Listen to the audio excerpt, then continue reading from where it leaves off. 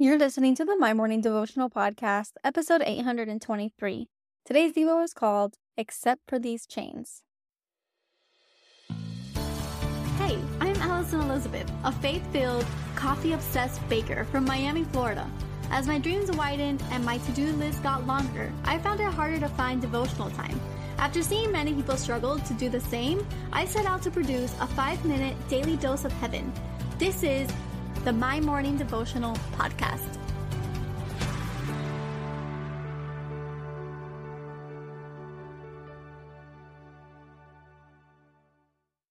Good morning, everybody. Happy Wednesday. Welcome back to another episode of the My Morning Devotional Podcast.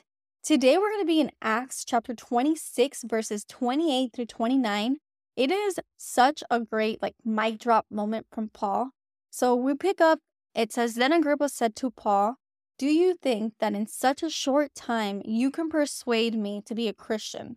Paul replied, "Short time or long, I pray to God that not only you, but all who are listening to me today become what I am, except for these chains." I labeled today's Devo, except for these chains. And what we are referencing here is that Paul was imprisoned and he is talking to these people. And he's essentially saying, short or long, I could be with you for a short amount of time or a long period of time. But I pray to God that not just you, the person I'm addressing, but everybody here who can hear me will become what I am. And this was a free man.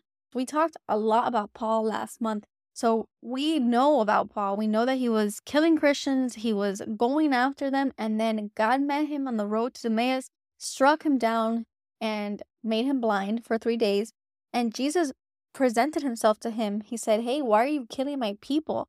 And from that moment forward, Paul devoted his life to building the church. We know a lot of the books written in the New Testament were written by Paul. These are letters to the church of Corinthians, the letters to Galatians, the letters to Ephesians. There are so many of them. He was a fantastic builder of the early church, and he had so much authority.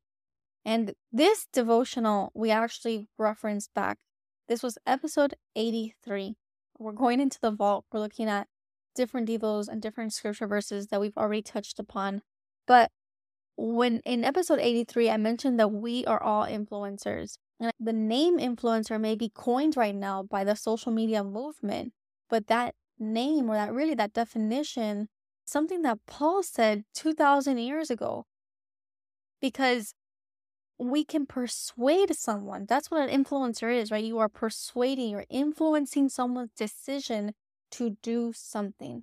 So in today's day, if that's you're persuading someone via your online videos to make a purchase or to do something, attend something, that is one way of influencing. But when we talk about the Christian walk, we have the ability to persuade someone to listen to what we're saying, to listen to the way we talk, to look at the way we live our lives, to view our blessings and say, I want a life like that. What is it that she or he has that I don't? And when they start digging, they're going to find that Jesus is at the center of your life.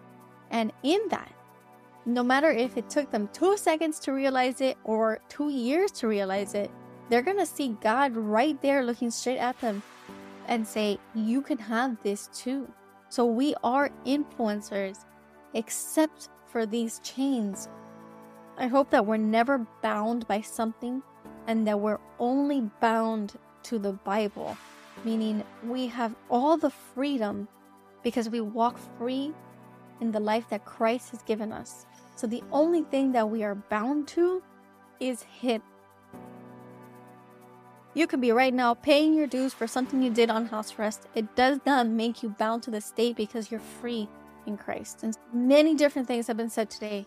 I'm just trying to get to. One, we're all influencers, meaning our day-to-day can influence, persuade someone to meet Jesus. So walk and remind yourself that you have Jesus in front of you and people are watching. And then 2, you're not bound to anything except for Christ. And you are His and His alone. Do not give up yourself. Do not put another idol above Him. Keep Him at the center. That is always the revolving theme of our devos, because we meet together every day, and so we just have to set ourselves up for success for today.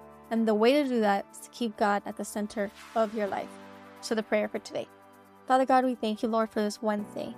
We thank you that you are continuously at the center of our lives. And Lord, today we recognize that we have the power and the influence to persuade someone to get to know you. It is the best and most purest way of asking someone to do something. And it's not even from a place of asking, Lord. We're just living our lives and displaying you, giving you all the praise and all the glory like you deserve, Lord.